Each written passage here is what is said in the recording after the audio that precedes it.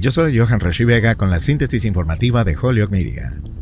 El presidente Joe Biden informó al Congreso el lunes que pondrá fin a las emergencias nacionales gemelas de COVID-19 el 11 de mayo, ya que la mayor parte del mundo se ha acercado más a la normalidad casi 3 años después de que se declararan por primera vez. La medida para poner fin a las declaraciones de emergencia nacional y emergencia de salud pública reestructuraría formalmente la respuesta federal al coronavirus para tratar la enfermedad como una amenaza endémica para la salud pública que puede manejarse a través de las autoridades normales de las agencias. Esta decisión se produce cuando los legisladores ya han puesto fin a elementos de las emergencias que mantuvieron a millones de estadounidenses asegurados durante la pandemia. Combinado con la retirada de la mayor parte del dinero de ayuda federal por COVID-19, también alejaría el desarrollo de vacunas y tratamientos de la gestión directa del gobierno federal. El anuncio de Biden se produce en una declaración en la que se opone a las resoluciones presentadas esta semana por los republicanos de la Cámara de Representantes para poner fin de inmediato a la emergencia. Los republicanos de la Cámara también se están preparando para iniciar investigaciones sobre la respuesta del gobierno federal al COVID-19.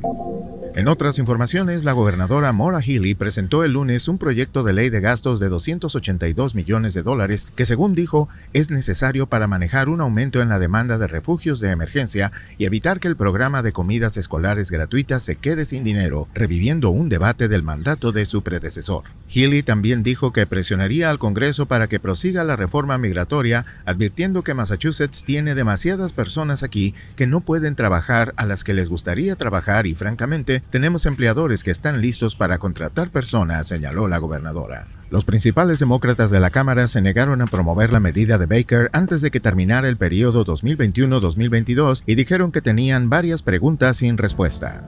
Yo soy Johan Rashi Vega y esta fue la síntesis informativa de Holyoke Media a través de WHMP.